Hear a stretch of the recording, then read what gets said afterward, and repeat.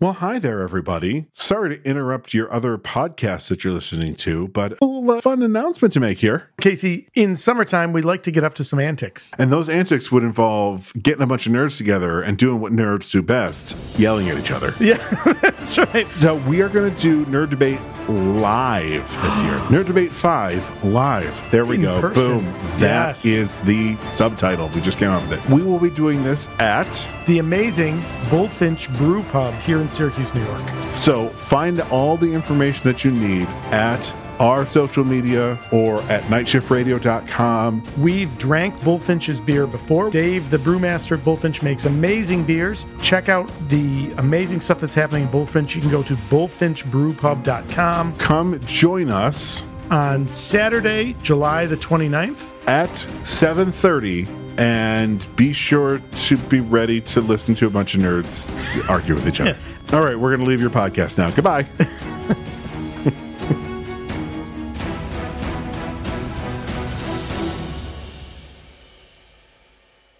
You're listening to the Superpod HeroCast, a Night Shift radio production. Oh, that's one thing we can definitely discuss, that nobody seems to have a problem with all the technology that comes through. Everyone's like, sure, yeah, let's go. I mean, sure, if we want, why? Okay. And that's... You mean why? Yeah. That's it. Why talk about it? Why talk about it? Why would we do that?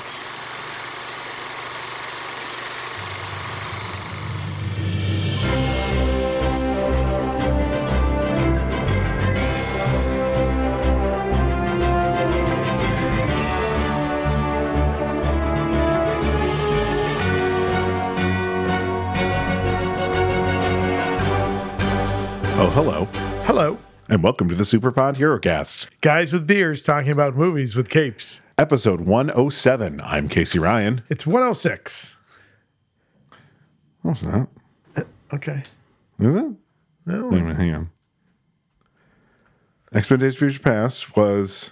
was 3. Episode 106. I'm Casey Ryan. And I'm Todd Panic. And we suffered through the abysmal Teenage Mutant Ninja Turtles 3. Oh, boy. With the tagline, yes. Not Turtles in Time. Not Turtles in Time. That was the video game. Although, to be fair, it was on the marketing posters. But it sure the movie was. is Teenage Mutant Ninja Turtles 3.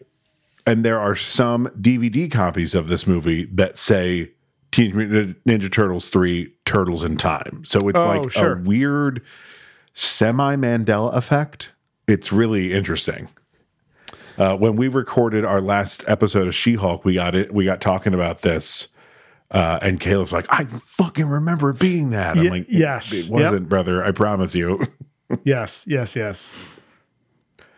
Just like if you saw episode 4 of Star Wars in 1977, it said Star Wars. Yep. And then just went into the crawl. It didn't say episode 4, A New Hope. Exactly. But unfortunately, we're not here to talk about Star Wars. We're here to talk about a movie. We're talking about a movie that frustrates me to no end. Todd, do you realize this is the end of a series for us? Oh, yeah. Thank God. Thank God. Now you see why I love Teenage Mutant Ninja Turtles so much.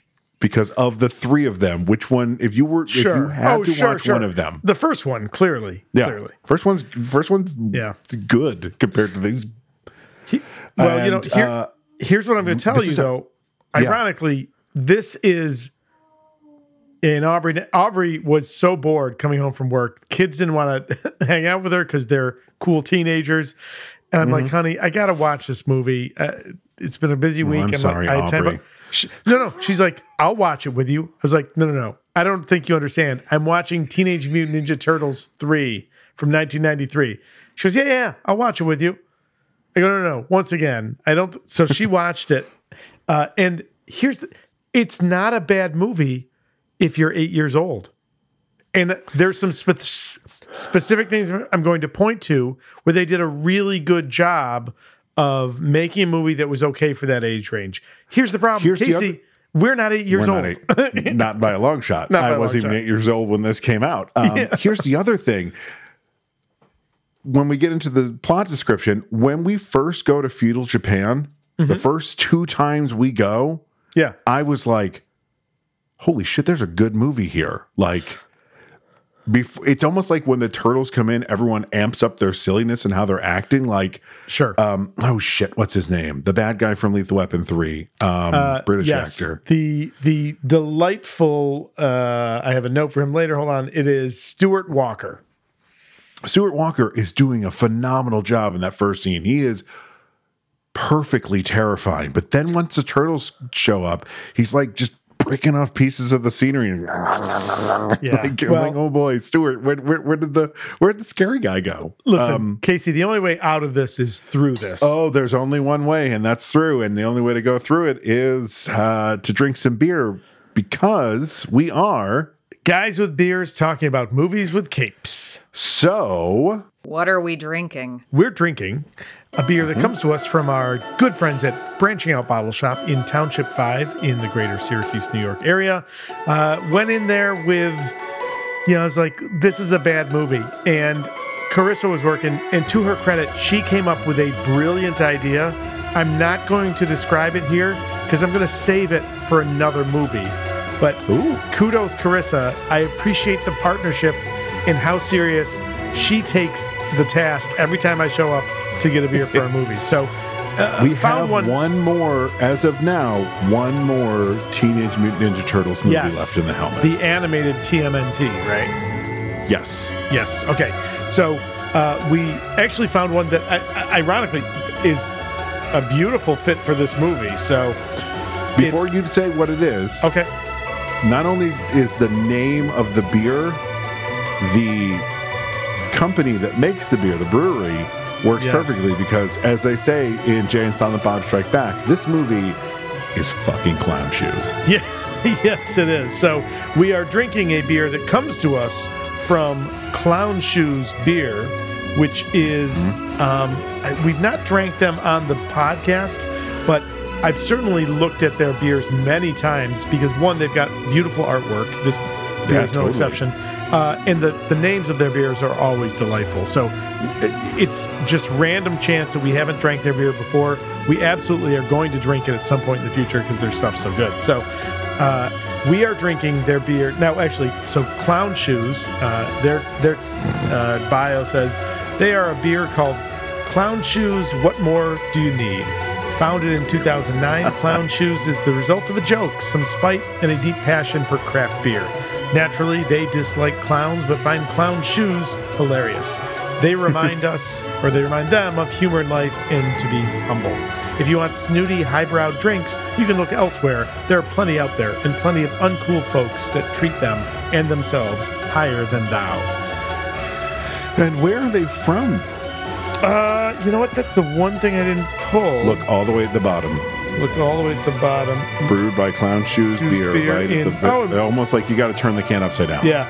Boston, Mass, and Windsor, Vermont. Oh, hey, Chuck. Hey, Chuck.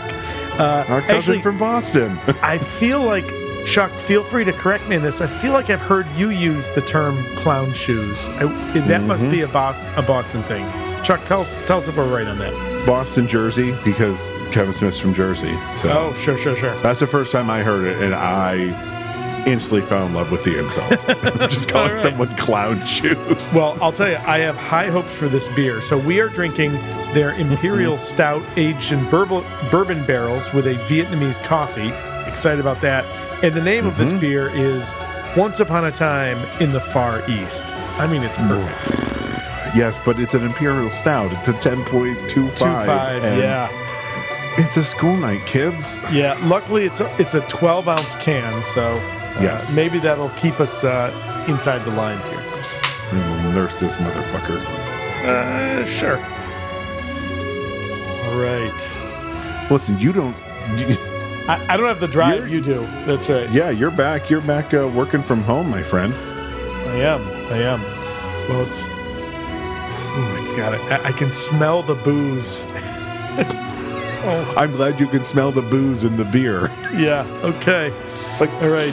I can smell the coffee in this coffee. Well, beer doesn't, I don't think of boozy. I mean, like a liquor type smell. Oh, your beer. Do you see the magic trick that's happening? Look at that. Let's see, folks. I have the TMNT sewer Airbnb that you can get in New York behind me. It shows really well. Yeah. All right, cheers. All right, buddy. cheers, brother. Oh, see now.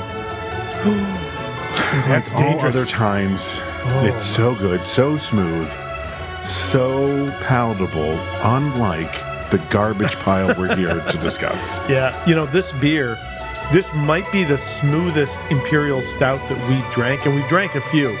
I will say this, read that it was dangerous. an Imperial Stout, if I hadn't read that it was an Imperial Stout, I wouldn't have thought it was one. Yeah, that's a beer that's going to sneak up on you. Better be careful with that one. But listen, we don't want to get we get drunk and talk about movies. No, we could never do that. Still not letting that go, folks. Nope. So, go check out Branching Out. You will not be disappointed. Whether you need a themed beer or not, you are not going to find a better beer selection in anywhere. I'll put my word against that. So, 100%. All right. So there's our beer.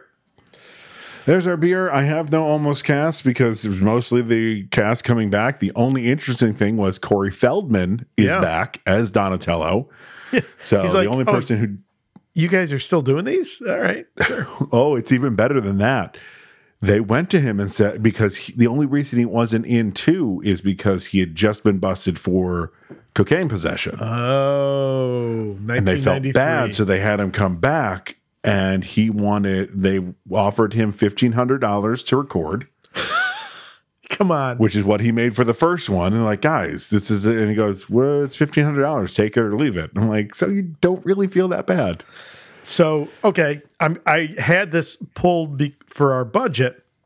This is a 1993 release. If you translate $1993 to today, it's basically double and a couple pennies. So, that $1,500. So he made $3,000 for. Wow, that can't be right. There's no way that can't be right. 100% right. This was 1993 before voice acting was taken seriously. Oh my God, are you? Unless you were the big leagues, even the big leagues were. The reason that they showed up in everything is probably because they didn't get paid very well. Oh my gosh. Yeah, that's pretty gross, right? Wow, that is stunning. And the only two that are in all 3 are Robbie Rist and voice of Leonardo. He's also Kaneda in Brian Tochi. Yeah, he's also Kaneda in Akira. Yep. Which was very confusing to me as a child. When I watched Akira, I'm like, why does it sound like Leonardo? What the fuck? So no almost cast. We're not going to talk about the Turtles because this is our 5th Turtles movie. This is our 5th Turtles movie. And we like I said, we only got one more. Yeah. And the only thing I want to posit here, real quick, before we move on, do turtles have beaks? Some do. I guess they all do. Well, because all of a sudden in this one they start talking about their beaks, and I'm like, you've always just kind of had lips, and you have lips. They move like lips. Yep. God damn it! That was the other thing we could talk about real quick. Jim Henson Studios did not make the puppets for this movie, and it fucking shows. Let's put a pin in that because I want to talk about that when we get into the movie. Other production things, so no need to talk about characters because we've covered them many times. You've talked about the casting. So this movie is written and directed by Stuart Gillard. He is a British filmmaker. He's actually he's got a few acting credits. He's also, I'm sorry, not British, Canadian. He's got a few acting credits, but he also has directed stuff and written some stuff. Not a lot that you'd be familiar with, although he does have extensive TV directing credits, like a shit ton of TV directing credits.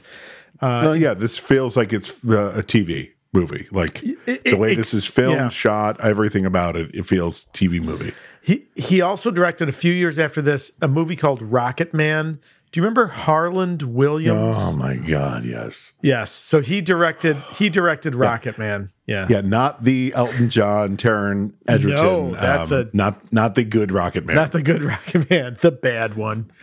And then finally, the last thing we would typically talk about in production would be the money. So this movie, I'm shocked to say these numbers.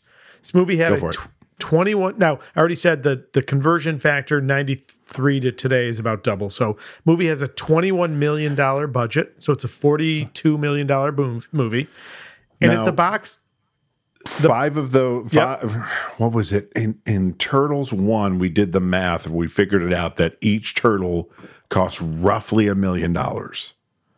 Oh, in terms between hero version of them where they can talk and move and do that stuff, fighting version, and then stunt version. Got it. There were 3 versions of each one, and roughly for the 3 of them, it was $1 million. So there's roughly $5.5 million. Let's say Splinter was $500,000, though it looked like it was about $5 to make. Because he looks like I don't think there's anyone inside that. That's strictly a puppet being operated because he basically only appears behind the barn door there, right? He looks like he should be singing you happy birthday at Chuck E. Cheese. Yeah, yes. But not the modern Chuck E. Cheese, the old school original Chuck E. Cheese. It looks kind of janky and scary. The Chuck E. Cheese we went to as kids. When I went to Chuck E. Cheese for the Bean's birthday one year, and I walked in, I'm like, what is this? You could see everything?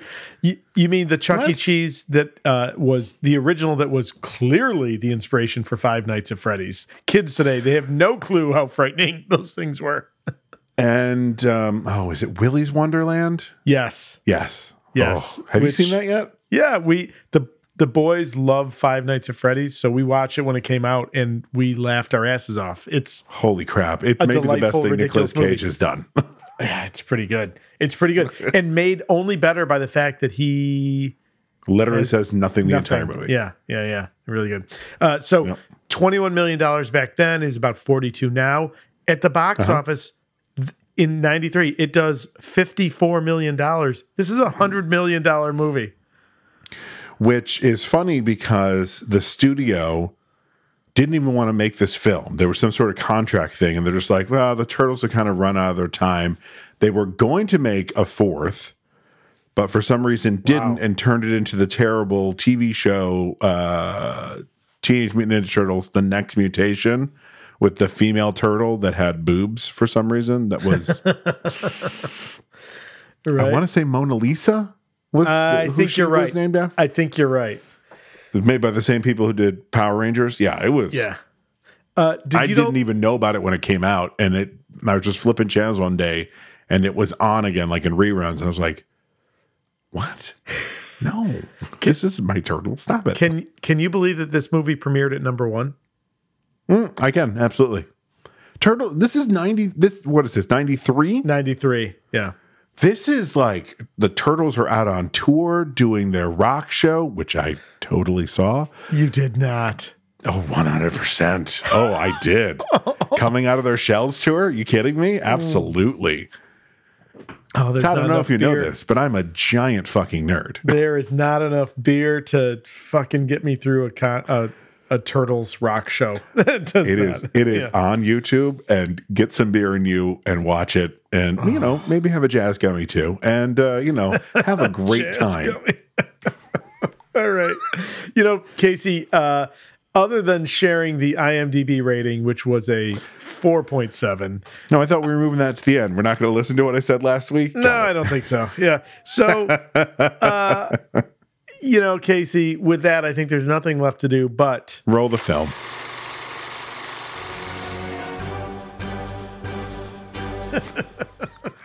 We're both just so ready to be done. Oh, we're so ready to be done. But speaking of years. Yes. What year is it, Casey? Is it today?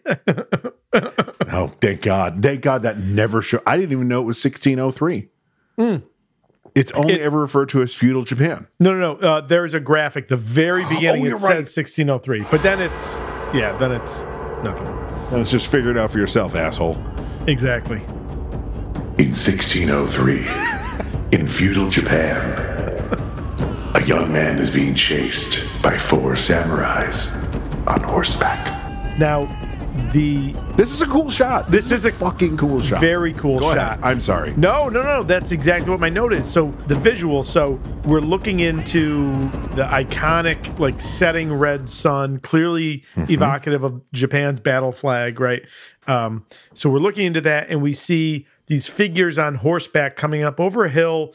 They are essentially, we're seeing them only in silhouette, and the silhouette of their heads. The first thought is this must be the turtles, but it's the Japanese helmets, and it's a really clever bit. There's some witty stuff happening in here. I hated this movie, but I want to give credit where credit was due. That's a nice setup. There were 3 times where I was like, "This is a cool moment," and I actually laughed at one moment in this movie. No, I'll wait till we get to it, but I feel like we both went. Okay, and it was simply the line reading. Yes, there's some good lines in this. And I'll tell you, you know what? This movie was more entertaining than the second movie. I didn't hate. Interesting. Yeah. Oh, wow. Okay. And the silhouette of their heads in the samurai helmet feel like, and this is going to be, there might be a couple places where I try and find a way to talk about anything other than this movie. I'm sure the geeks know this, but not everyone might. The inspiration for the look of Darth Vader is from the Japanese Samurai's Warrior, specifically a Japanese warlord named Date Masamune. He not only had the black helmet, but the face mask, which was styled like an Oni, a Japanese demon. The combination, you look at that and you're like, oh, I see how you could translate that to Darth Vader. Yeah. So okay. Yeah. I mean, the riding over the horseback in the red sun, like you said, is very evocative of Japan's flag. But I also got Apocalypse Now vibes. Oh, sure. The helicopters. Yeah. Which at this point is a trope. I mean, Star Wars has done it by this point. Sure. They did it in The Last Jedi, or was it Force Awakens? I think we're being incredibly generous to this movie, but you're 100% correct. Oh, no. I think the director is 100% trying to do that. I feel like there was this struggle. Like, he wanted to make a rather serious Turtles movie. Yeah. And the studio kept being like, this is for children. You need to put some more fart jokes in here. If you view this through the lens of an 8-year-old who loves the cartoons, perfect. But so this is the second time you've mentioned an 8-year-old, and I'm going to get to a point in this movie where I write, "Is this a movie for children?" ? Well, yeah, interesting. So I watched it on Netflix, and I watched it on HBO Max. The Netflix warning said swashbuckling violence, which I think is pretty fair. Unlike the second movie, they have their weapons. They use their weapons. But the only thing, like, so Leonardo can block with his swords, but he knocks out his enemies with a punch or a kick. Or the back of his sword. Donatello uses his handle a couple times. Can just go to town, but Raphael just spins his size around a lot. That's right. Very impressive. Like that one scene where he's spinning him around with the guard. I'm like, and this is supposed to be intimidating. How? He's not even like twirling them around. He's just going. He's like at a rave. Somebody who's good with Photoshop, please, make that a GIF. But instead of it being size, make it glow sticks and put some like flashy lights on him. Please, someone out there. That's do it, and we will tweet it. We'll Instagram it. Whatever. Yes. Oh, 100%. Yes. This is not just a do it for Casey. Do it for the podcast. I think I feel comfortable saying we'll flex our muscles with our Night Shift Media Group daddies to get them to share it as well. So it'll go broad. Oh, yeah. So come on, somebody get on that. It'll go everywhere. Back to this horrible plot since we're only one line in. As they go into the woods, a mysterious woman emerges from the underbrush and watches closely. Do you know who this woman is? Yes. Aubrey thought it was a woman that it was not. And I was going through her IMDb and I said, she was in the Joy Luck Club. And Aubrey goes, every Asian actress was in the Joy Luck Club. I was like, well, you're not wrong. Her known for, did you see what one of her known for was? 3 years later? I looked her up on IMDb. Nothing jumped out at me. Hold on. I will. Vivian Wu is her name. She is a Chinese, not a Japanese actress, but Chinese. Yeah, that's been going on for years. That actually happened in Star Trek. George Takei is Japanese, and John Cho is, I believe, Korean. I believe that's anyway. He's not Japanese, and went to George Takei and was like, "Is this cool, man?" He goes, "I've always thought of the character as Asian, so you go right ahead." So you are right. That is a good Korean, and that's a pretty good George Takei, by the way. Thank you. It all comes from that senator that was against transgender people back in like the mid 2000s, and he did a PSA for it. Mr. McCanns, you are a douchebag. That's right, a douchebag. I love George Takei. Sorry, please. Oh, you can't not love George Takei. She's in a little movie called Pillow Talk. I see that. It doesn't jump out at me. What is You don't remember this? No. There was a big brouhaha about this movie because she spends most of the movie naked while Ewan McGregor writes on her. And it is like I may have watched that for science. I may have seen pieces of it. This is how you know it's bad. On IMDb, it has all the like warning stuff. Yeah. For nudity, it is bright red and it says severe. She apparently spends a good chunk of the movie buck ass naked. I'm like, oh my God, she was in a kid's movie 3 years before. I now remember this movie. Yep. She sure does. Of course you do. She sure does. The tagline in IMDb for The Pillow Book is, "A woman with a body writing fetish seeks to find a combined lover and calligrapher." Mm-hmm. She finds that in Obi-Wan Kenobi. So, to be fair, that is rated 6.5 out of 10 on IMDb compared to the 4.7 that Teenage Mutant Ninja Turtles 3 gets. So good for her, question mark? Yeah. Listen, so most of her credits are Chinese properties, but she has 87 acting credits on IMDb. So here's the amazing thing. I thought she was American. Oh. When she talked, I didn't hear an accent coming out of her. I was really like, to the point where I was going to make a joke about like, oh, you got some person from Encino to be. Yeah. But then I looked her up. I'm like, oh, she's from China. Okay. So I don't know when she migrated here. Yeah, so she's 5 years older than me. She's born in Shanghai in 1966. In 1990, she moves to Los Angeles. So Jesus. What is that? 24 years later. So at 24, she moves to LA. Yep. Okay. Good for her. Oh, I'm sorry. Wait. She's in the States even earlier than that. She went to Hawaii Pacific University to study travel industry management, and then moved to Los Angeles in 1990. So she'd been in the West, so to speak. My guess is her early 20s. And she was also in Empire of the Sun. So yeah, 86. Not that early. I did see that pop up on her biography. That's a good movie, but it's 87.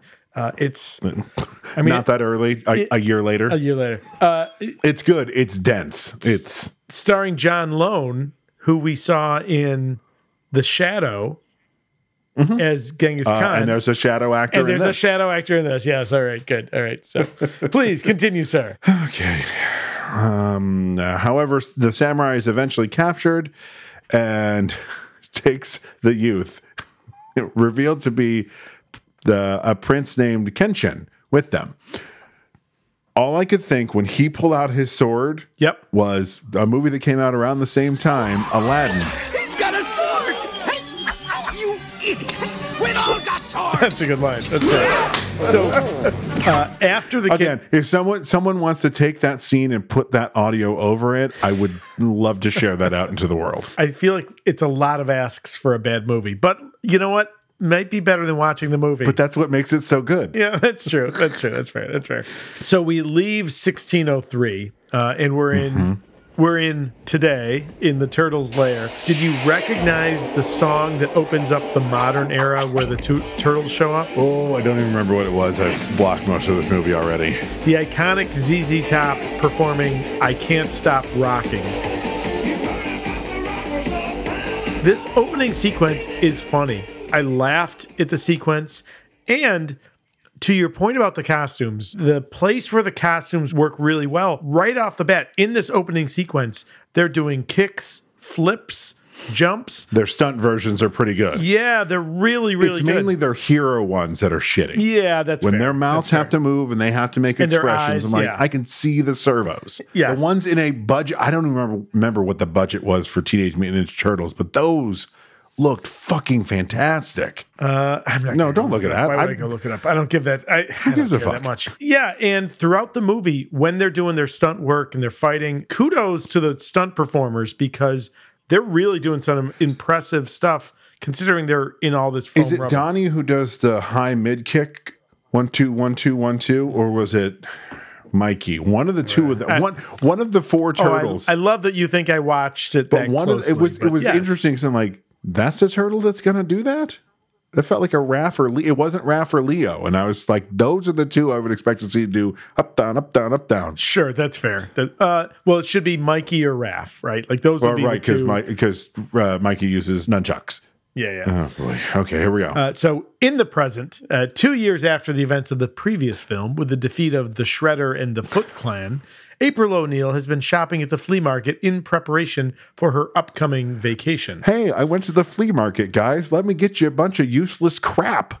Thank you, April. Yeah, so let's talk about those. She brings gifts to her friends, the Teenage Mutant Ninja Turtles, in their underground lair to cheer them up. Michelangelo is given an old lamp, the lampshade of which he wears is an impression of Elvis Presley in Blue Hawaii. And if you don't know it, he thankfully says, Elvis Presley in Blue Hawaii. So you're like, oh, yeah. Okay. Yes, there's not a whole lot of subtle subtext happening here. Donatello is given a broken radio to fix. Leonardo is given a book on swords. And Raphael is to receive a fedora, but having stormed off earlier, he is never formally given it. For Splinter, she brings an ancient Japanese scepter. You know, like the ancient Japanese scepters that you buy at flea markets? Mm-hmm. Yeah, one of those. I saw 3 at the last flea market I went to. I mean, yeah. Yes. And also, like, Leonardo gets a book that will become important in a minute. Uh-huh. Michelangelo gets a lampshade for comedic reasons. Donatello gets a broken item. I wanted him to be like. I mean, that I feel like that's the best. I actually feel like that's the best gift of all of them. Something for him to tinker with. Yeah, that's fair. Yeah, he's an inventor, but also like on the surface, like, oh, this is broken. My friend will love this. Here's a piece of shit for you, Donatello. Get the fuck out of here. Todd, I got you all the original McFarlane action figures, but of course they're all broken. Yes. Yeah. Oh, perfect. They're authentic. Yes, they're authentic. They haven't been messed with. Yeah. Back in the part of the movie that I like. Oh. Back in the past. Yes. Kenshin is being scolded by his father, Lord Norinaga. I tried. Yes. This is the other shadow actor. Totally a that guy actor. He is our first that guy Asian actor, I think. Mm-hmm. His name is Sab Shimono. He is the bumbling professor whose disappearance sets the the love interest on the quest to find him. And when was the shadow? 90, 91, something like that? Or was it after this? I think it might be right about the same year. 94. Oh shit! Good 2 years for good 2 years. Yeah, for Mr. Sab Shimono for disgracing their family name. But Kenshin argues that his father's desire for war is their true disgrace. Up until this moment, my literal note is weirdly the feudal Japan scenes are good, or is the turtle scenes just that bad? Again, through the lens of an 8-year-old, they're phenomenal. They're phenomenal. No, I really like them until he then goes into like leaves his father's presence to brood alone in the temple, and he's just kind of like goes in there. He's like, he's shit. That's a spoiler. I can't say it. I mean, I don't think you have to. I mean, that's a spoiler. I mean, come on. Oh, I'm all right, fair. So I know you're right. He's it's almost like they went to him like, hey, trash this room, but don't actually trash it. All this stuff's really expensive. Yeah. We rented it. That's right. Like he goes over to move the statue. He's like, do I push this over? He is not Ted Neely in the Jesus Christ Superstar movie. Motherfucker destroyed all that shit in one take. They only had one take because Ted broke everything. This story comes from Ted Neely directly when he was here. Wow. And he was like, yeah, we only got one take out of it. I was like, God damn it, Ted. You're the best. At the opposite end of the weighty drama stories, in The Office, the episode in which Kevin brings in his chili, they had like, I don't know, 3 or 5 or 7 layers of carpeting there. Yep. So that as he spilled it, they could just lift it up and do another take. Yeah, they talked about that on Office Ladies, because that was what everyone asked. How did you do this? You throw that carpet away. So Kenshin leaves his father's presence to brood alone in the temple.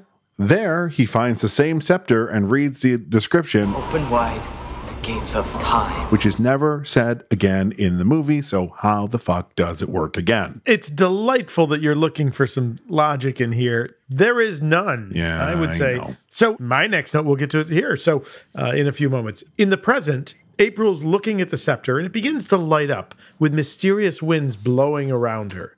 She is then sent back in time, while Kenshin takes her place. Each wears what the other was wearing in their local space-time. Yeah. Upon arrival, April is accused of being a witch. Why is she accused of being a witch? They haven't found her... Misogyny? Oh, sorry. I mean, yes. I mean, dear 8-year-olds that are watching this movie, don't Google why immediately the woman is found to be a witch. You're going to find a lot of adulterous and people afraid of women coming into power, dickhead white men in that history. That's right. It's true. If her Walkman had dropped out, which was also a great ad for Walkman because that thing was smashed to smithereens and was still making noise. That's not how Walkmans work. But if that had fallen out and started playing, and then they're like, she's a witch, she kept, I don't know. It was just, oh boy. So April's accused of being a witch, but Walker deduces she has no power and has April put in prison to suffer. Back in the present, Kenshin is highly distressed upon seeing the turtles and calls them Kappa. Now, this is an interesting little bit. So I referenced Oni earlier, which are like Japanese demons. Kappa are also a Japanese demon. They appear like humanoid turtles, and their skull is basically like a bowl at the top. It's depressed at the top. Okay. And they walk around with water in it, and you can defeat them by getting them to spill the water out of the bowl shape in their head. I mean, some cool little authentic folklore there. And that makes perfect sense that he would say Kappa. I can't remember if it's here or when they see the scroll with their names on, or with the turtle pictures on. There's some point early around this point where it's about 5 minutes into the film, you can hear the original TMNT music motif. I was like, hey, I know that. No kidding. Yeah.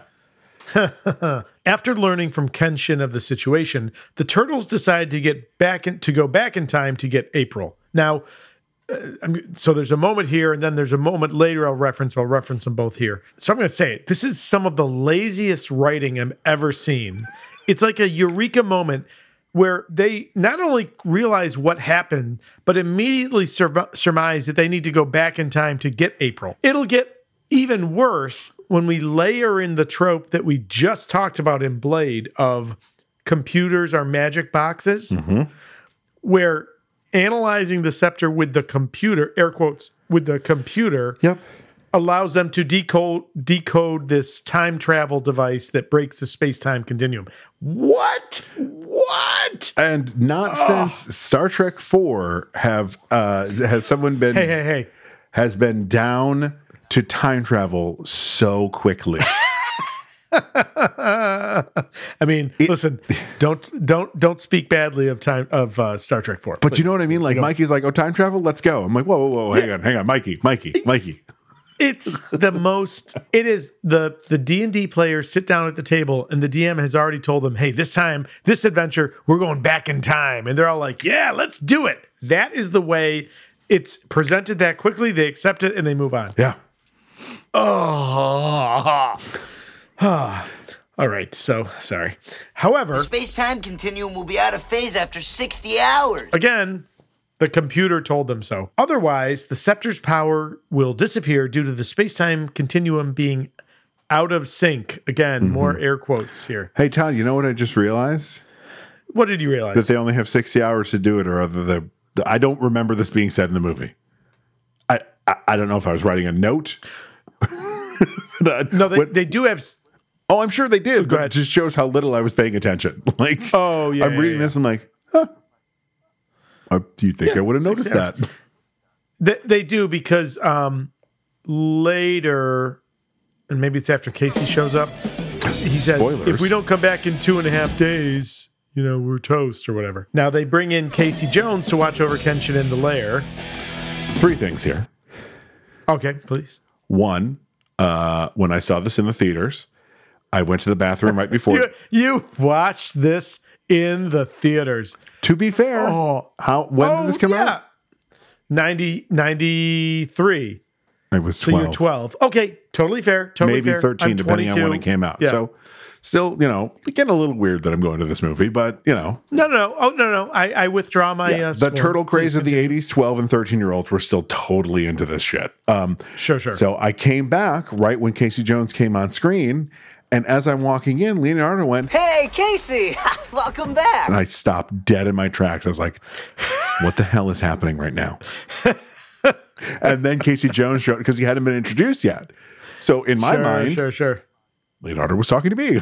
I was like, oh no. Did I accidentally take acid before coming to this movie and it hasn't just kicked in? At 12. Yeah.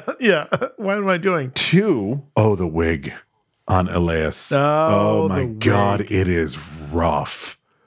He is not the young man of the first Turtles movie. Yeah, he's aged pretty quick. I mean, the first Turtles movie was 3 years earlier. Yeah. It was a tough 3 years. Tough 3 years for old Mr. Kodias. And 4, did you notice when he was walking in, he was kind of tucking something in his back pocket, almost looked like a paycheck? Because that's the only reason he is here. Good for him. I mean, hopefully he made more than the $3,000 that Corey Feldman made, right? I mean, I bet you he probably made 20. It's got to be more than that. It's got to be. This is a $40 million movie. It's a $40 million movie. He's making $1 million for this. You think? Maybe half? Maybe. No, listen, he's making $1 million bucks. I will point out again. Oh wait, I'm sorry. I take that back. 40 today, so 20 then. So maybe not 5% of the budget, but maybe $500,000. I can see that. I bet you he made 100,000 because Thor himself for the first Thor movie made $250,000. Oh, I thought it was $500,000. Nope, $250,000 for the first one. Yikes! Which sounds like a lot of money if you break down like an hourly rate, but by the time you get done divvying it up between your manager, your agent, your personal trainer to get you to look like that. Yeah. Taxes, right? Because you're self-employed. Yeah, all that. Yeah. Okay, so those are my 3 things there. Go ahead. Got it. And they use the scepter to warp through time. Because, sure. When doing so, the Turtles are replaced with 4 of Norinaga's honor guards who are confused at their new surroundings. Did you catch one of the things that Raph said? Not specifically. Talk about your quantum leap. Listen. Oh. How dare you? And also, hasn't Quantum Leap suffered enough with the atrocious reboot? We haven't watched it yet, but don't bother. That's what. Just watch the old one. Just watch the old one. It's so much better. That's what I've only watched the first 2 episodes, and after the second episode, I'm like, I don't care if he gets home. I hope he's stuck in time forever. Oh no, that's unfortunate. It's real bad. It's real bad. Oh no. And especially since they keep talking about Sam Beckett, and Scott Bakula has already come out and was like, yeah, I'm not in season 1 now unless it's a misdirect. And at the end of season 1, they get him back and let him, fix the horrible thing that NBC did to the original show. I just don't care. Just don't care. Just like this movie.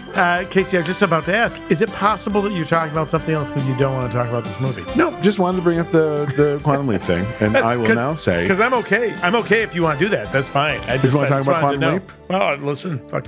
Can we talk about Quantum Leap instead of this movie? Or in addition. So here's the thing: as action packed and as surface as the new Quantum Leap is, they're never going to get to an episode where Sam leaps into a woman who was raped. Whoa. Okay. All right. Yeah, that show took some serious turns. Yeah. That show was a drama who occasionally had action. That is one of the most memorable episodes of that show because I seem to remember somehow they broke the rule of it's always Scott Bakula. When she gives her testimony, it becomes the woman again. Whether it's they go to and it's a mirror. In the mirror, she sees, he would see her. So I think maybe that's what they did, but they let that female actor, have that moment, which is the right thing to do. That feels like a smart choice. To be fair, I haven't seen that episode, but just you describing it, I can't imagine visioning Scott Bakula there giving It's a very easy episode to find because I believe it is entitled Rape. Oh. You're just like, whoop, okay. Holy shit. Kids, don't Google that. Don't Google that. Kids, don't Google that. Yeah. Okay. Back in time, the turtles awake on horseback and make a poor show of riding their steeds. Also, I want to point out I'm sure they have a name, the mask that they put over their face is just simply there so we don't have to watch the horrible lip syncing of the turtles trying to match the dialogue. Literally the only, at one point they put it back on. I'm like, why are they? Oh, right. Because it makes it easier to cover that. Almost like Kevin asking a Hulk to transform off screen. Motherfucker. The crew has moved on to another project. That's right. That's fair. If you don't know what we're talking about, if you go over to the Never Heard of It podcast, we have reviewed the entire season of She-Hulk over with them. Go have a listen. It was a wonderful time going over there. And we dropped our first and last episodes of our collaboration with them in our own feed. So if you've just been blindly downloading Super Hot Hero Cast shit, you've heard it. So yeah, there you go. Yeah. Which you all should. Just like, subscribe, and automatically download to the front. Yeah, I'll say this. We stumble on these bad movies unintentionally. I would suggest they're almost aiming for them with Never Heard of It. So kudos to those guys. Well, first of all, you're insulting your podcast host here since I personally curated their found footage. I didn't say they're found footage movies. I know. I'm kidding. Broadly speaking, listen, nothing but respect. We all suffered through Spaghetti Man. That is a movie we will not speak of again, Casey. We've talked about it once, and that was one time too many. Well, you know what's also going to enter the list of embargoed movies? This one. Yeah. Yes. Okay, so Mikey, who is carrying the scepter, ends up riding off alone into the forest and gets ambushed by a mysterious woman. It's the same mysterious woman from before. Dun, dun, dun. And an unseen person takes the scepter. Bum, bum, bum. The others go and search for April at... Why do I keep hitting this word? Norinaga. What? Norinaga. Norinaga's castle, where their identity as honor guards allows them to cover in their search. Come on. At least get bigger actors to play the honor guards that end up there, because you're going to look at those people and like, why are they so fat all of a sudden? Oh. Because they're turtles. Mm-hmm. That's the only thing. Listen, no body shaming here, Casey. Come on. I never was body shaming. I'm just simply pointing out that they suddenly are much bigger. After following Niles.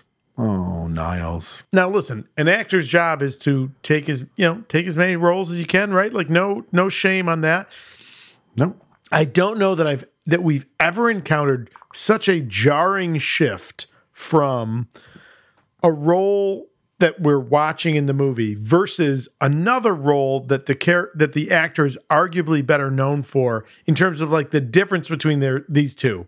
So the chief of medicine of ER, Dr. Anspov. Oh God, he was so good. The delightful John Award is a phenomenal actor and brings such gravitas as the chief of medicine of the hospital in the ER.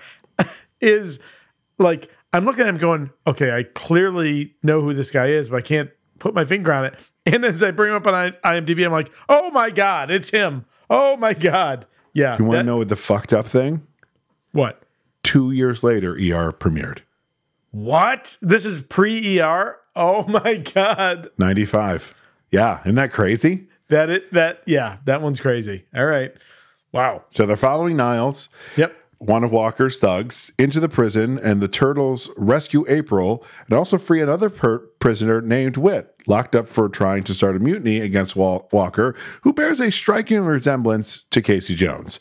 Striking resemblance, or it's the exact fucking same? Or it's the same actor. Yes, 100%. Well, it's funny how that'll happen. I wonder which ones he shot first. I wonder if he shot all the Whit stuff first, then shaved and did all his Casey Jones stuff in a day. Like, I mean, the Casey Jones has got to be an act. It's got to be a wig, right? I mean, there's no way that's. Oh, it's 100% a wig. Okay. Oh, it's Todd. No, it's it's like Spirit of Halloween clearance bin wig. It is so bad. Okay. All right. God, it's just the worst. Yeah. Even Walker's fall that he has on is better than this shit. His mullet wig? Except when you get him directly behind, you're like, I can see the real hair, I can see the fake hair. But when it's like... Aubrey commented on that, yeah. Oh, yeah. But like when it's half like hanging off his shoulders, or even when he has it in the like loose ponytail, I'm like, it passes. But there's one shot where like he's walking down a hallway and you see the direct back, and I'm like, don't ever shoot him from that angle. It's so obvious. What are you doing?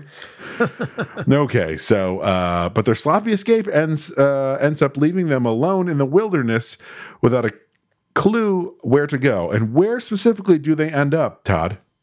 In a pile of mud from the to which Donatello says, mud wrestling is definitely a spectator sport. Oh, yes. In a children's movie, we are making a joke about a sport that is purely for men to watch two half-naked women wrestle around. That's where we're at in this movie. But it's like the old adage, like somebody who sees you at a strip club can't give you shit because how did they see you at the strip club unless they were also... So to the 8-year-olds, yeah, I guess wrestling in mud is better if you're watching it instead of doing it. Yeah. So I think it goes right over their heads. That one didn't bother me. Yeah.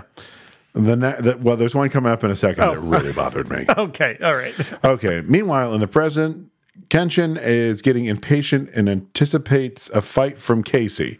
Casey instead introduces him and the honor guards to television hockey.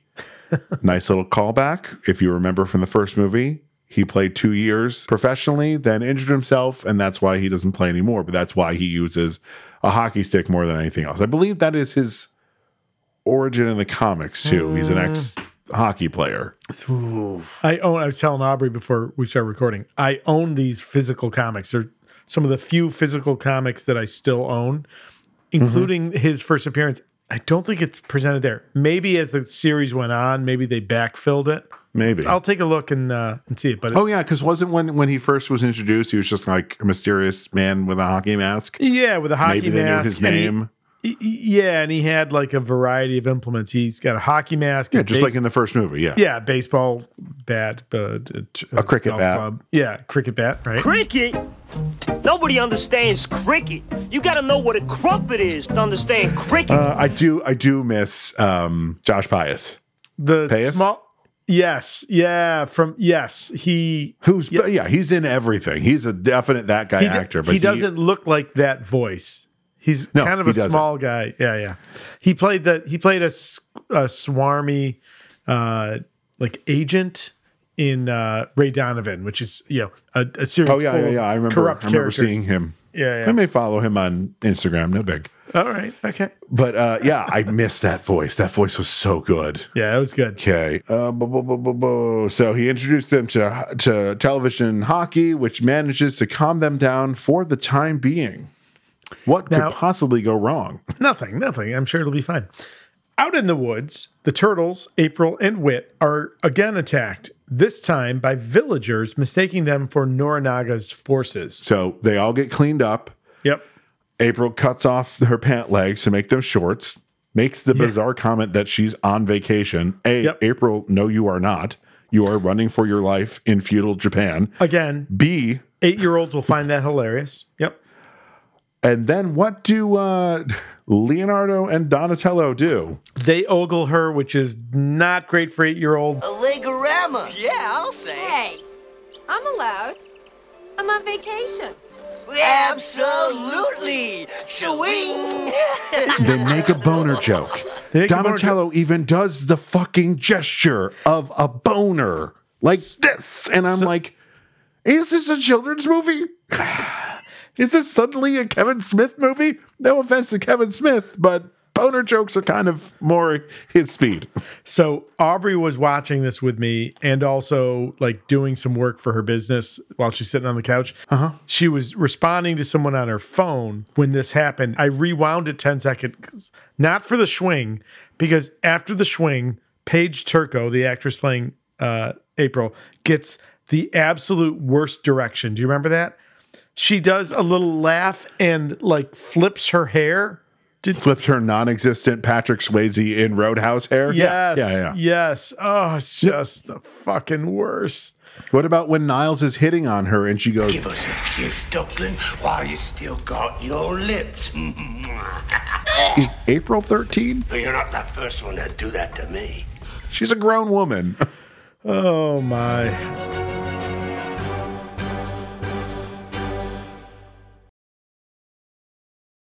Combat, exploration, and roleplay. These are known as the 3 pillars of play that make every game of Dungeons & Dragons exciting, tense, and rewarding. But we believe there's another pillar to the world's greatest role-playing game, and that 4th pillar is creation. Are you a dungeon master who has always wanted to create your own monsters, execute your own adventures, design your own challenges, spells, classes, and lineages? That is what we here at the 4th pillar of play, a night shift radio production, are doing. Learning game design by designing games. We are not professionals. We are enthusiastic amateurs, just like many of you. So join us as we review and discuss information by professional game designers and put theory into practice by creating new worlds, new monsters, and new opportunities for heroic players. I'm Josh. And I'm Talon. Join us at the 4th Pillar of Play, available wherever you download your podcasts, or visit us at www.4thpillarofplay.com. And we look forward to creating with you. But this fight with the villagers, this is, again, and I think this is the moment in the movie where I'm like, oh, I need to think like this is pitching towards 8-year-olds. And this fight is done really well. And that description of swashbuckling. Was that a boner joke? Pitching? No, not for 8-year-olds. No, it was not. Well, apparently the writers of this film had no problem with making boner jokes for 8-year-olds. That swashbuckling violence description is really good. Again, there's weapons that are visible, but no one's being hurt by them. It's lots of kicks that send people flying. And from this moment on in the movie, a lot of people end up in the river. Apparently, feudal Japanese did not know how to swim. It's the best way to defeat them. Doggy paddle to the shore and kick their ass some more. No, that's a insta kill. You put them in the water, they're done. Is that like ancient Japanese tradition? We're in the river. They won. That's the rules. Sorry. Aubrey did say a few times throughout this movie, I think that's racist. So, yeah, maybe. Yeah. Oh, there's a super racist comment coming up pretty soon. Oh, great. Okay. The attack stops when Mitsu, leader of the rebellion against Norinaga, unmasks Raphael and sees that he looks just like one of her prisoners. So, I did not grab the timestamp in this movie because that's a lot of work and more than this movie deserves. But I will say, who cares? Go find this moment. It's on HBO Max. It's on Netflix. Find this moment. First, she unmasks him, and then to confirm that he really is not human, she lifts his helmet off. When she lifts the helmet, it bends like the foam rubber that it is, and they just leave it in. It's I laughed out loud. Oh yeah, see that's a laugh because it's so bad. There are 2 moments in this movie. One that I actually laughed because of the line reading. The other one I was like, that is actually a funny joke. Okay, well let's keep going. See if we were in agreement. Now, the turtles realize that she is talking about Mikey and accompany Mitsu to her village. Yeah.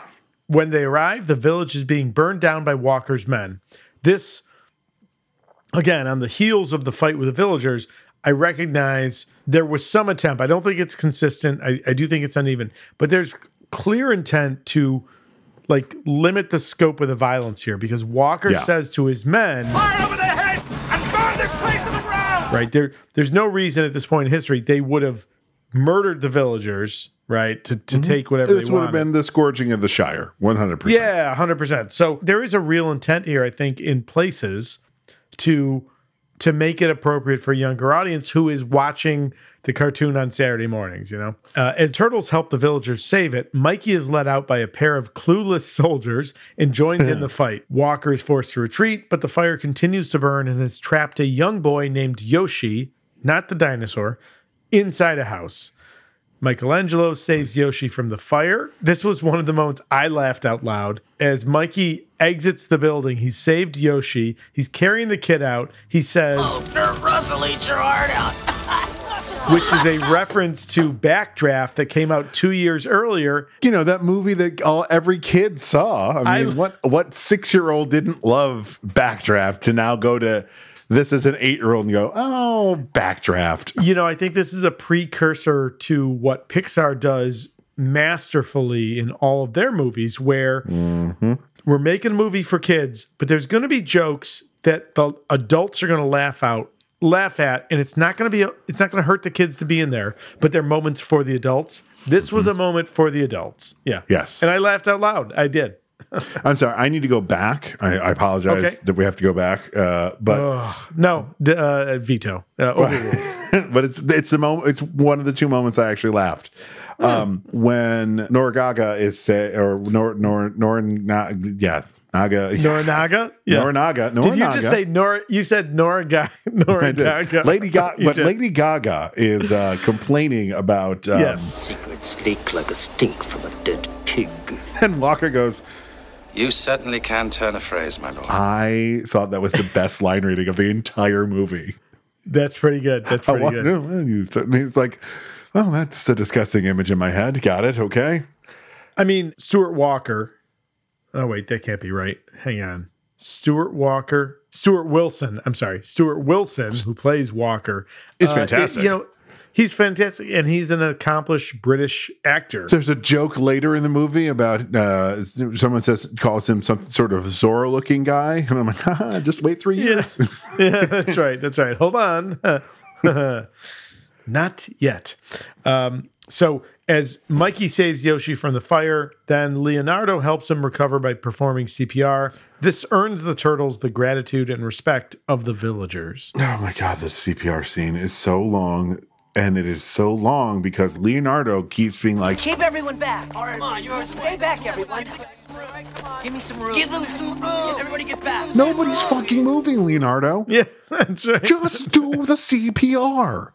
It's like there's a great running joke on Community where someone will be talking or they'll take a pause or in the middle of what they're saying or they haven't made their point and someone goes, wait, let him finish. It's the same thing. I'm like, there is ample room around you. And also, why do you need so much room? You don't need things for going 1, 2, 3, 4, 5, breathe. I mean, come on. Or 1, 2, 3, 1, 2, 3, breathe. I don't know. I don't know CPR. First of all, it's chest compressions. Dr. Mike, have us on your podcast. Will be fun. But everyone knows that you perform the chest compressions to the song Staying Alive. So it's First I was afraid, I was petrified. No, it's yes. Staying alive, okay. staying alive. You were in the parking lot earlier. That's how I know you. Hey, so back in this abysmal movie, Walker continues bargaining with Lord, not going to say it, over buying guns. With Lady Gaga. With Lady Gaga over buying guns, the guns that'll go bra ha ha ha bra ooh la la. Nicely done, sir. In exchange for gold, nicely done. Thank you. In exchange for gold, the turtles spend some time in the village. Sure, because we need to fill this to be a 90-minute movie. Moving along. Yes, by the way, this movie is 90 minutes and it feels like 3.5 hours. Yes. It's especially like Shogun, the miniseries on TV. Yes. Mm-hmm.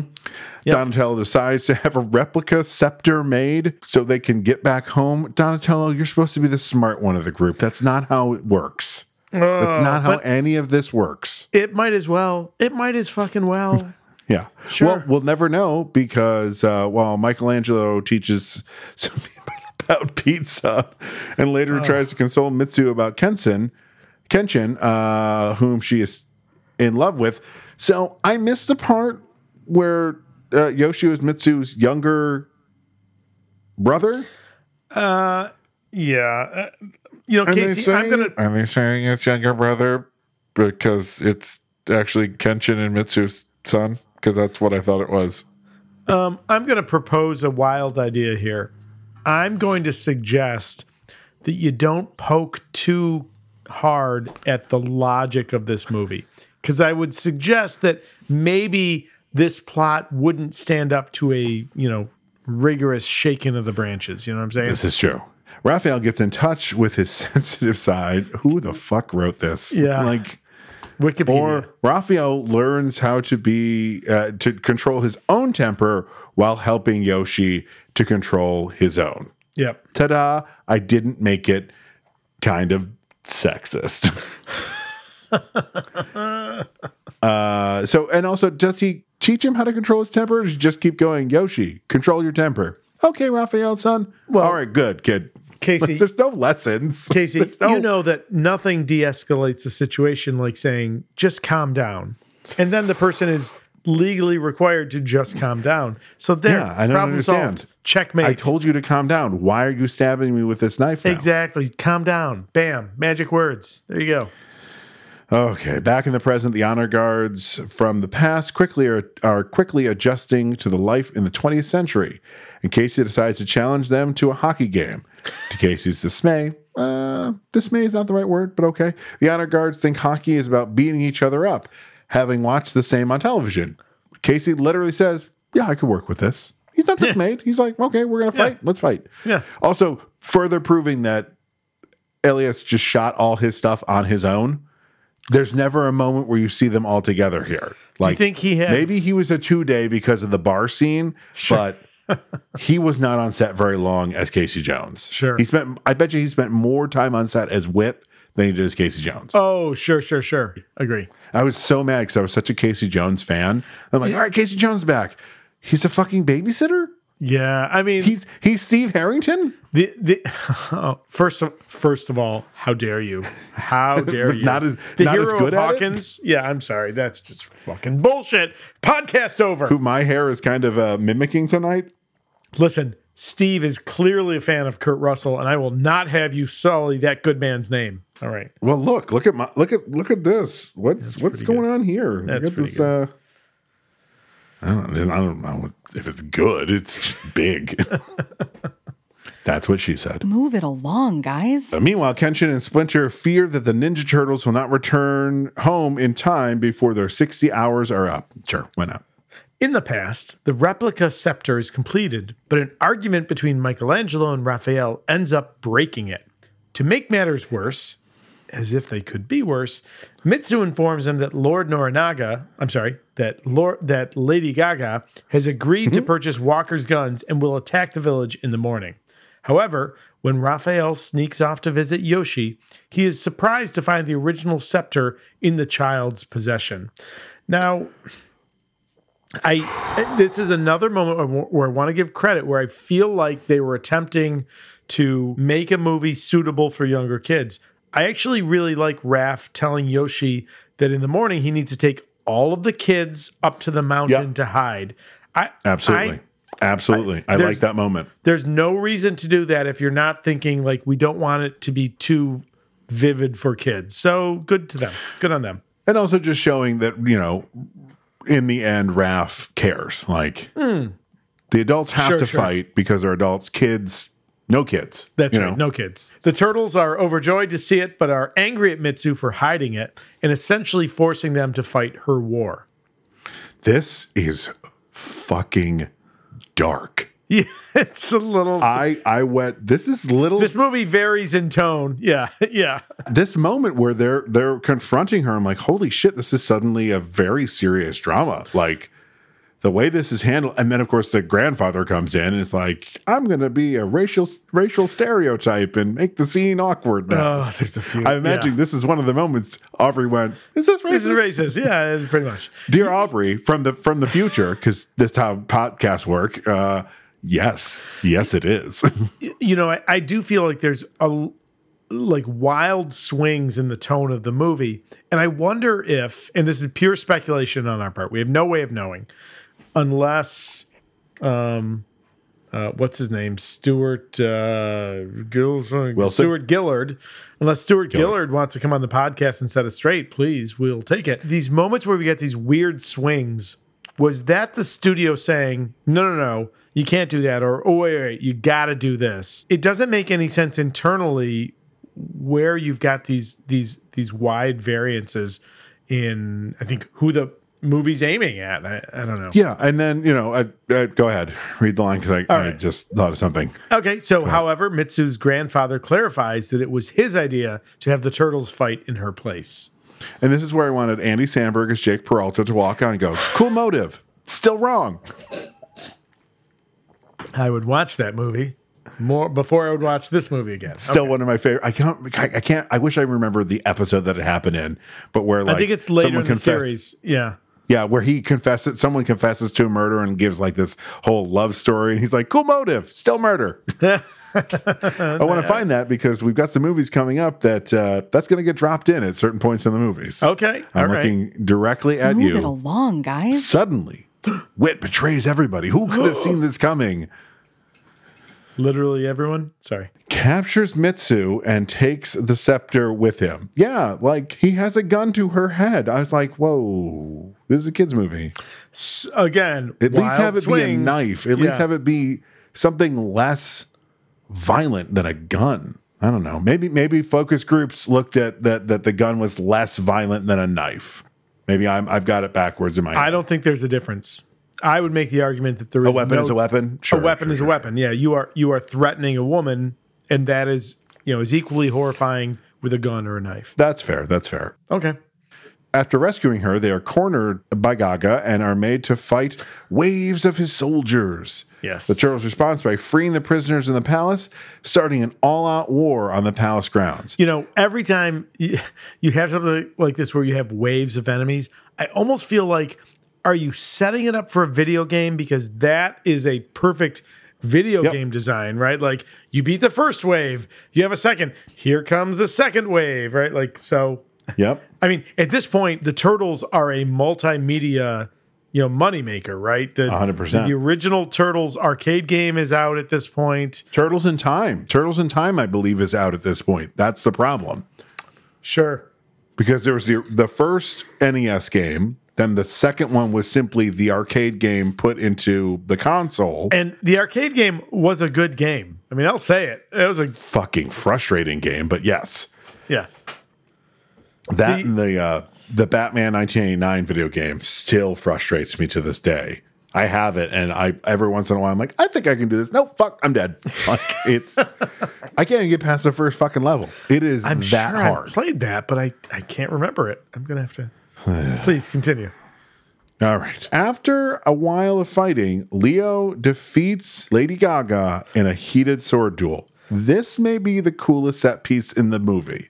Yeah. When the two of them are fighting, I'm like, this is actually really good. This is well choreographed. It's good. Like, it's obvious that the actor playing Lady Gaga, can't remember his name. Yep.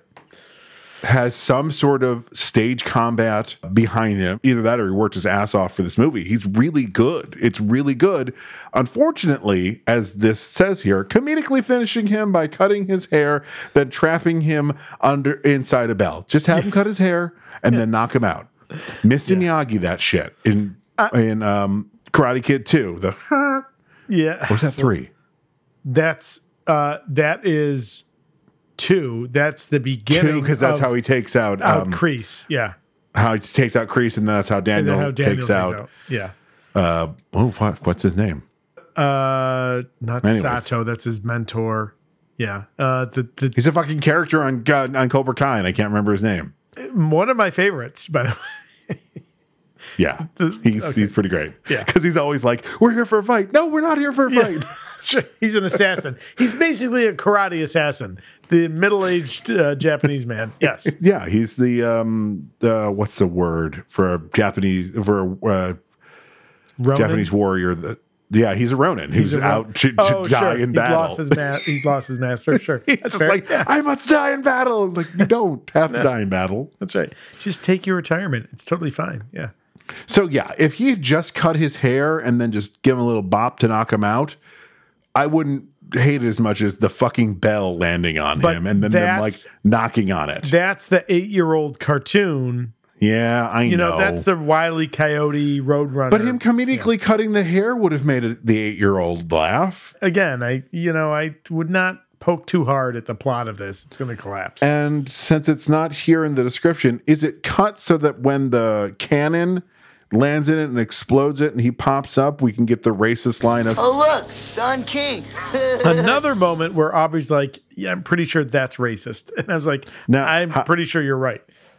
However, when they first meet up with Lady Gaga, I think it's Donatello who says it. Hey, Wayne Newton. I laughed. That's funny. Because the way he turned, I'm like, fuck, he does kind of look like Wayne Newton. He does kind of look like Wayne Newton. That's fair. It was very funny to me. And it was the subdued, like some of the, especially like, no offense to Robbie Riss, he's not trying in this movie. Like, sure. You go back to the first movie and this one, Robbie's just like here for the paycheck. Or that's how it feels. But sure. Like, when he gives one of those kind of like Don King, he is just so big with it. And Donatello just, hey, look, it's Wayne Newton.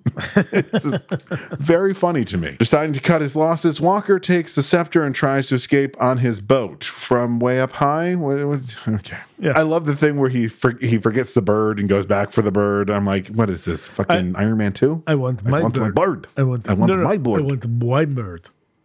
You want a bird? I'll get you a whole flock. Yeah, sure. When cornered by the turtles at the dock, Walker throws the scepter into the air as a distraction. The turtles catch the scepter while Wit, who is reformed after Walker went back on his deal, is he reformed because of that or because Walker tried to straight up murder him? And is he reformed or just no longer on Walker's side? I feel like reform is a strong word. Also, like, Walker takes it from 0 to 60. Wit's like, are we sure we need to do this? I'm going to point a gun at you and threaten your life. Whoa, hang on. What the fuck? Yeah. Really... So he launches a fireball from a catapult at Walker and knocks him down the dock to his death. Once again, Casey Jones kills the villain. That's right. Casey Jones, or a character who looks very much like him, brutally kills the villain. Agree. Though when he falls down the into the sea, I'm like, oh, this is very RoboCop. Ronnie Cox falling out of the window. Right. Now the turtles are now ready to return to their own time, but Mikey says he would rather stay with Mitsu.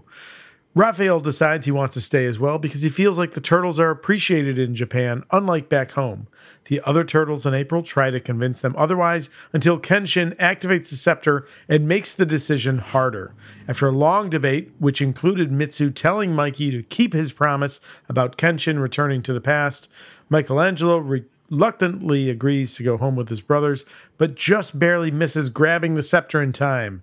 The honor guards switch back with the turtles, all except for Michelangelo. Mm-hmm. Fortunately, the last remaining honor guard, Benki, activates the scepter and swaps places with Mikey just before the scepter burns out. With some bizarre stage lighting. When Mikey comes down there, it's like...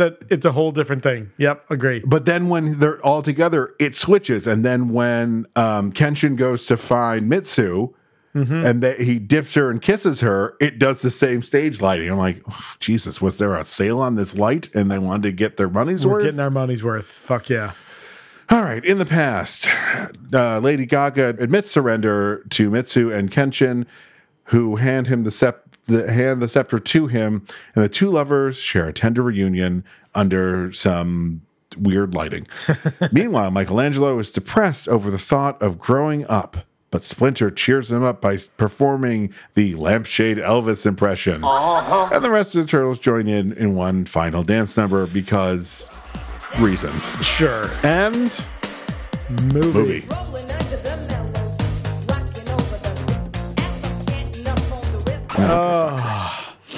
Todd, we did it. We made it through. Fuck. Nobody died. I'm very serious, TSPHC Army. If you bring up Teenage Mutant Ninja Turtles 3 to me, I will walk away.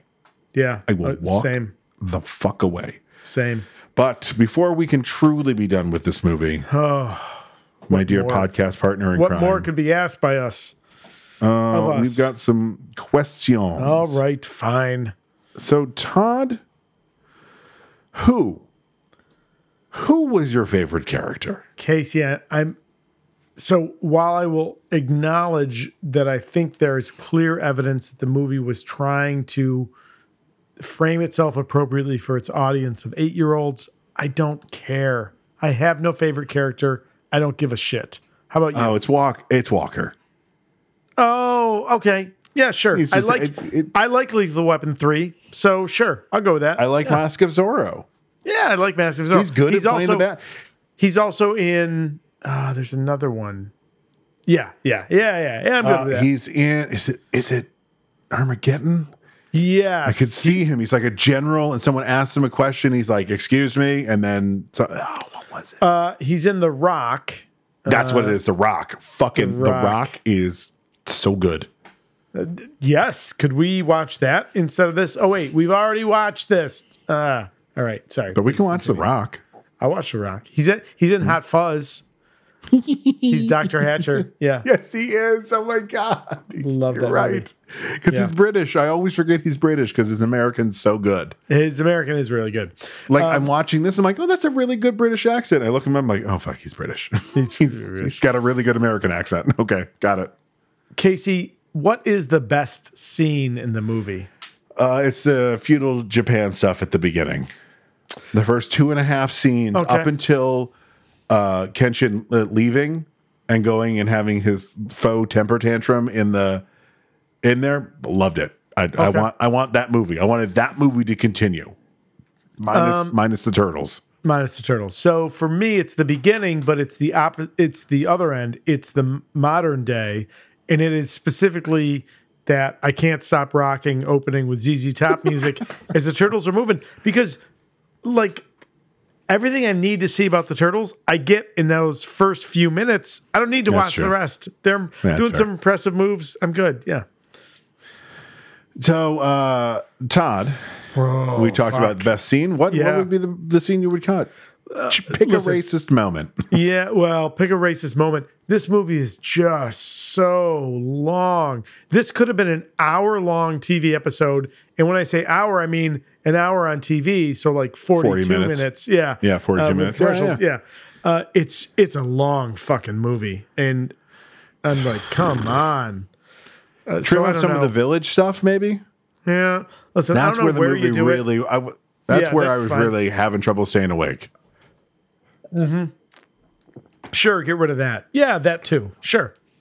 And then finally, Casey, our last question. Who is the actor having the most fun?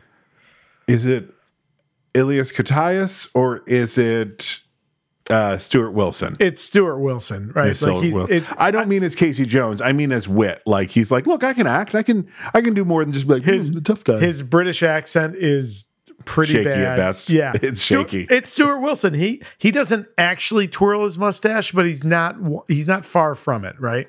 Yeah.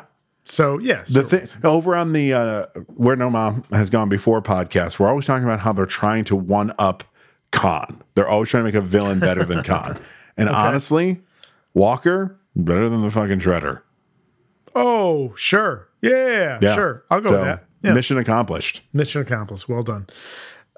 So once again, Casey, the IMDb score for this movie was a 4.7 out of 10. How do you rate it?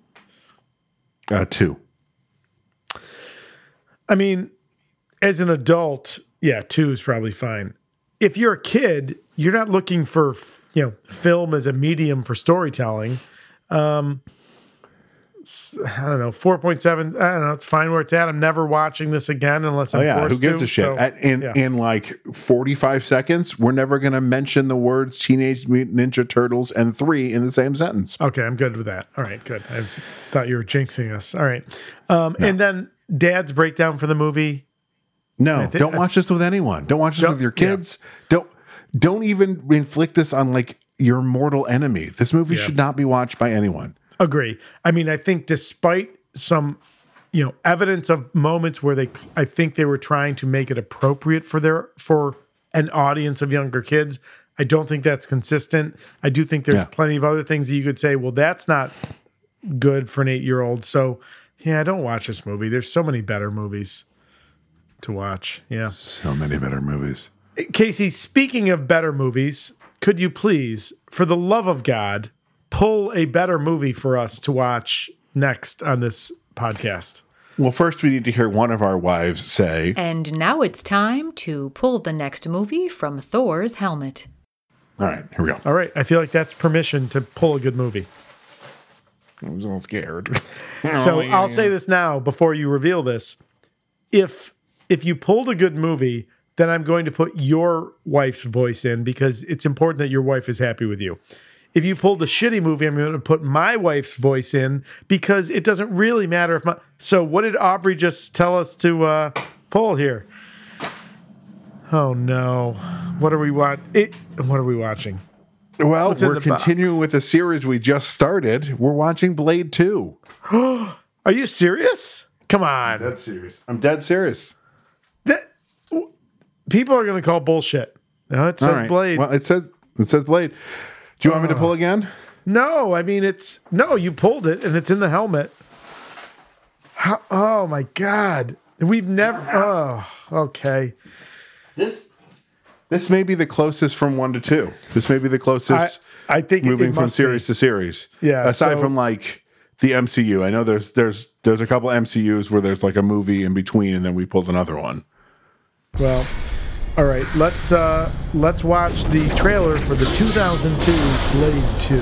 There's a world beyond the one we know, where the powers of darkness fear nothing but one man.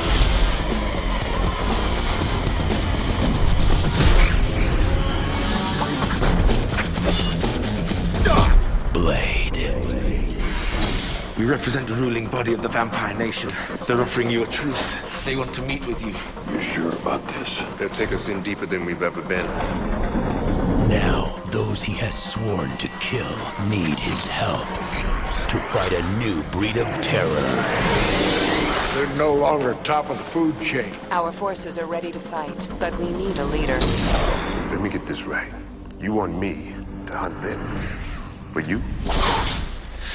Ooh, so exciting. 5, 4, 3, 2, 1. Keep your friends close.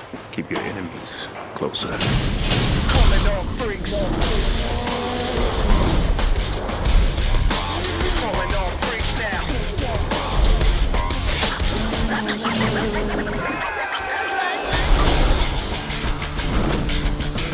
Here I am, Blade. Wesley Snipes. Not know who you are. Messing with! Blade 2. Calling all freaks now. Written and directed by Guillermo del Toro. Now, fair. Here's a good thing. We're getting the Blade movies out of the way because I don't like these movies. So I do like Guillermo del Toro. He did not write it. He only directed it. David Goyer returns as the writer. So, okay. All right. And do you want to make a guess at the IMDb rating for this movie? I'm going to say the people who really like Guillermo del Toro are really amping it up. See Doctor Strange and the Madness of the Multiverse. I'm going to say the Multiverse of Madness? Madness in the Multiverse, whatever the fuck it is. Sure. Like an 8.5. 6.7. Whoa! Yeah. Really? Yep. Wow. Yeah. Okay. Right. Now, Casey, as we do, we are not shy to share our opinions about these movies, but sometimes people will have thoughts or reactions to our opinions. If people wanted to track us down, where can they find us? Oh, you can find me over at Twitter, not Ryan Casey, Instagram, not .Ryan Casey. How about you, Todd? Yeah, find me on Twitter, Instagram, TikTok with the handle @TMP and SYR. And of course, the podcast itself has a Twitter, TSPHC tweets, Instagram, Superpod HeroCast. And if you feel like ranting at us, the easiest way to do that would be on our Gmail, which is superpodherocast@gmail.com, because only Cap writes letters. Tony. Cap and Carnage. Music for the podcast comes to us from two places. Our theme song is Take a Chance by Kevin MacLeod. You can find his music at incompetech.com. Our beer music is Feather Duster by Shane Ivers. Find his music at silvermansound.com. So that'll do it for the Superpod HeroCast for this week. For Todd Panic, I'm Casey Ryan. For Casey Ryan, I'm Todd Panic. And I've been your moderator, Danny Ryan. Be heroic. Cricket. You got to know what a crumpet is to play cricket. Oh, good call. Deep cut there. Deep cut. All right. That's one of my favorite lines from the first movie.